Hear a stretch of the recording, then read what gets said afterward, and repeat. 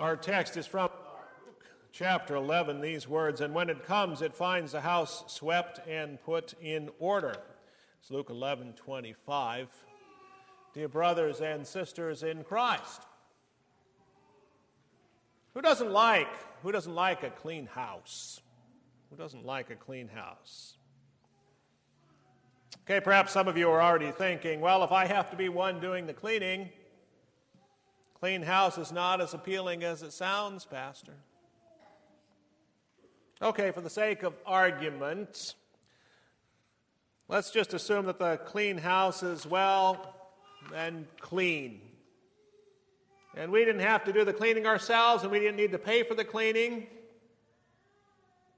With that assumption, can we all agree then that a clean house is a good thing? I think we can.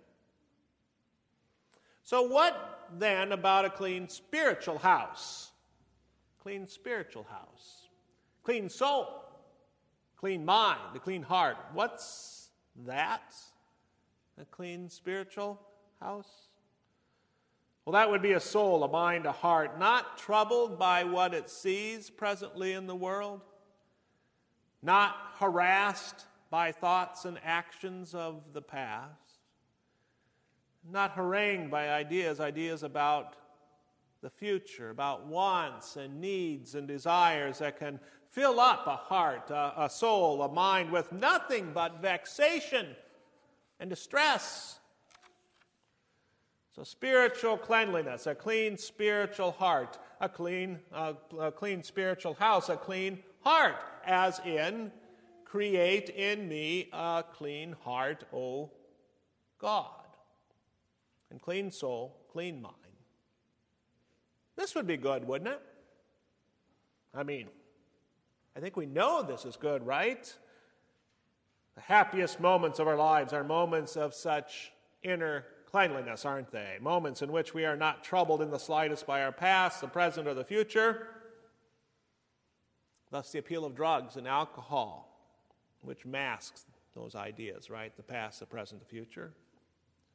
Diversions such as reading, television, card playing, exercises or hobbies, activities which divert us from what's going on inside of us. I suppose we could even suggest that we probably spend as much time diverting ourselves from our messy souls and minds and hearts as we do from that messy room in our house. You know, the one we've been meaning to get at for years. So our text about the house swept clean, really a reference to a soul swept clean, empty, put in order. But oddly enough, such a put together, a clean soul turns out to be a bad thing. Bad thing? But why? Well, because there's nothing in a cleaned up soul to prevent even more evil from following it up. More evil than it ever experienced before. Now, if you've ever had a leaky basement, you know what I'm talking about here. One morning in the spring, you find a bit of standing water in a corner or along a wall, so you break out the wet vac and you clean it up and you start some fans and you dry it out. And returning the next day, you find an even bigger puddle. Why? Well, while you cleaned up the mess, you did nothing, absolutely nothing, to prevent the mess or an even greater mess from reoccurring. Get to the point? Our goal as Christians is not to have a perfectly swept soul. Indeed, such a soul, a perfectly swept soul, is not possible. An empty soul is not possible, for resident in our souls will always be one of two beings. One of two beings. Either Satan or Christ. Satan or Christ.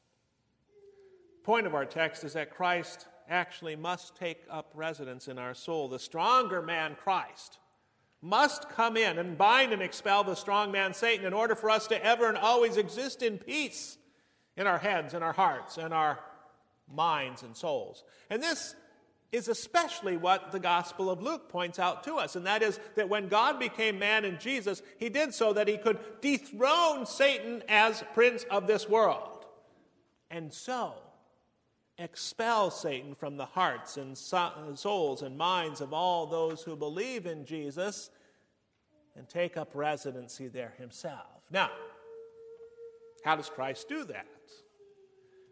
Christ does that through the preaching of his word, through the preaching of himself. The Holy Spirit convicting the world of sin and righteousness and judgment. And by judgment, what is meant is the judgment of Satan. Now is the judgment of this world, Christ taught. Now will the ruler of this world be cast out. And I, when I'm lifted up from the earth, will draw all people to myself. That drawing to himself occurred when Christ was crucified. For when he was crucified, payment for the sins of all mankind was made, wresting the right of Satan to man from him, a right he had maintained since the fall of man into sin.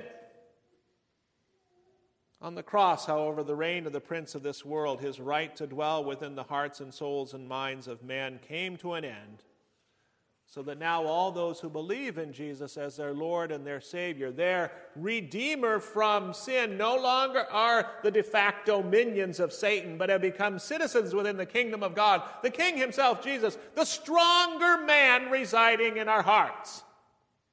Why?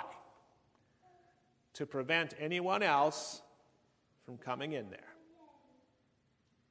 Now, you might be thinking at this point that this whole thing is kind of a bit scary, that you don't want anyone within you, that the safest best would be not to have Satan or Jesus in your soul, and just be a friend of Jesus, keeping your soul all to yourself, a zone, we could say, of spiritual privacy. Well, you see, it doesn't work that way. There's no middle ground. For when we were conceived, Satan immediately takes up residency within us, being entitled to us as we're conceived and born in sin. And he therefore has to be expelled. And he is expelled through our baptisms into Jesus Christ. That's how he gets tossed out. When a baby is baptized, that's what happens. Satan is cast out. Christ comes to dwell in the heart of that baby. Well, Pastor, you might be thinking at this point, if that were true, that's the deal, Jesus or Satan. Wouldn't we see a whole bunch of people walking around with their heads spinning? Or witches flying through the air on broomsticks? Or a whole host of horrible things being done with regularity? Well, a whole host of horrible things are being done with regularity throughout the world. More than we could ever comprehend. And here we can think of the vision of Ezekiel being taken to the temple by God to show that the priests were worshiping idols in the very temple itself in Jerusalem. But simply because Christ is not dwelling in everyone does not mean that somehow everyone in which Christ does not dwell exhibits extraordinary evil. There is, after all, no need for that. For the devil knows he can just bide his time. And if such a person never hears the gospel, never hears of Christ, never believes in Christ, Satan will dwell in that person forever. Scary thought. But it's true. There are, after all, lots of scary thoughts which are, well, actually true. That's why Jesus taught, whoever is not with me is against me. In other words, there's no middle ground. There's no empty soul. So the words of Christ about his word then take on a new clarity. Blessed, rather, are those who hear the word of God, who hear it and they keep it.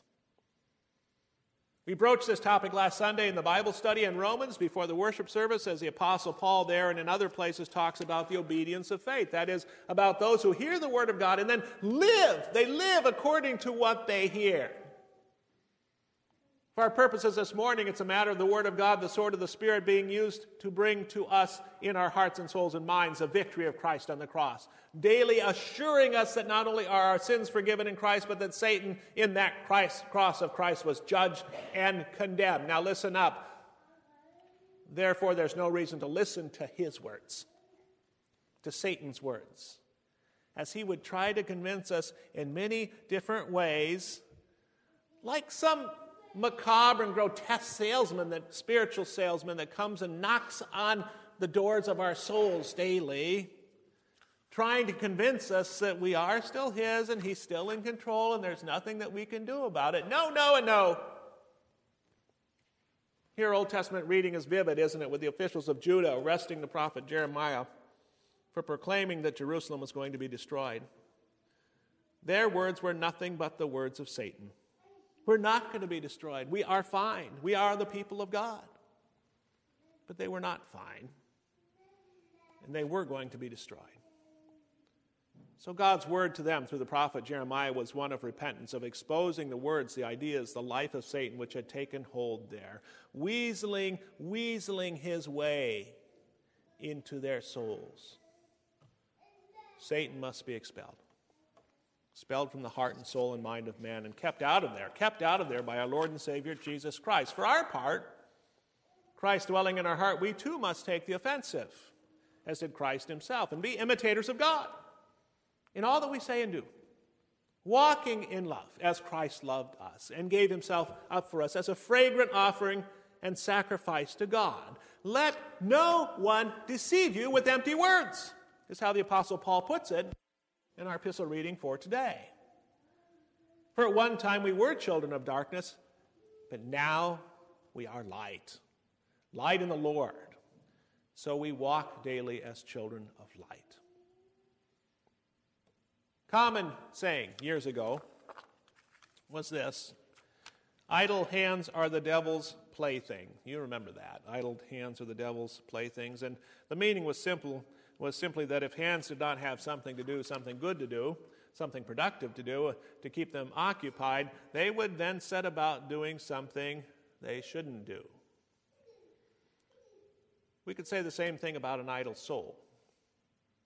Actually, there's no such thing as an idle soul. A soul without Christ is indeed the devil's plaything. And whether he puts that soul on a shelf for use later or puts it into action now in the world to wreak havoc, it remains the devil's plaything. Until Christ, the stronger man, enters that soul by his word and cleans that house and stays there. Amen. Now, may the peace which passes all understanding keep our hearts and minds in Christ Jesus and of life everlasting. Amen. We rise and sing the offertory.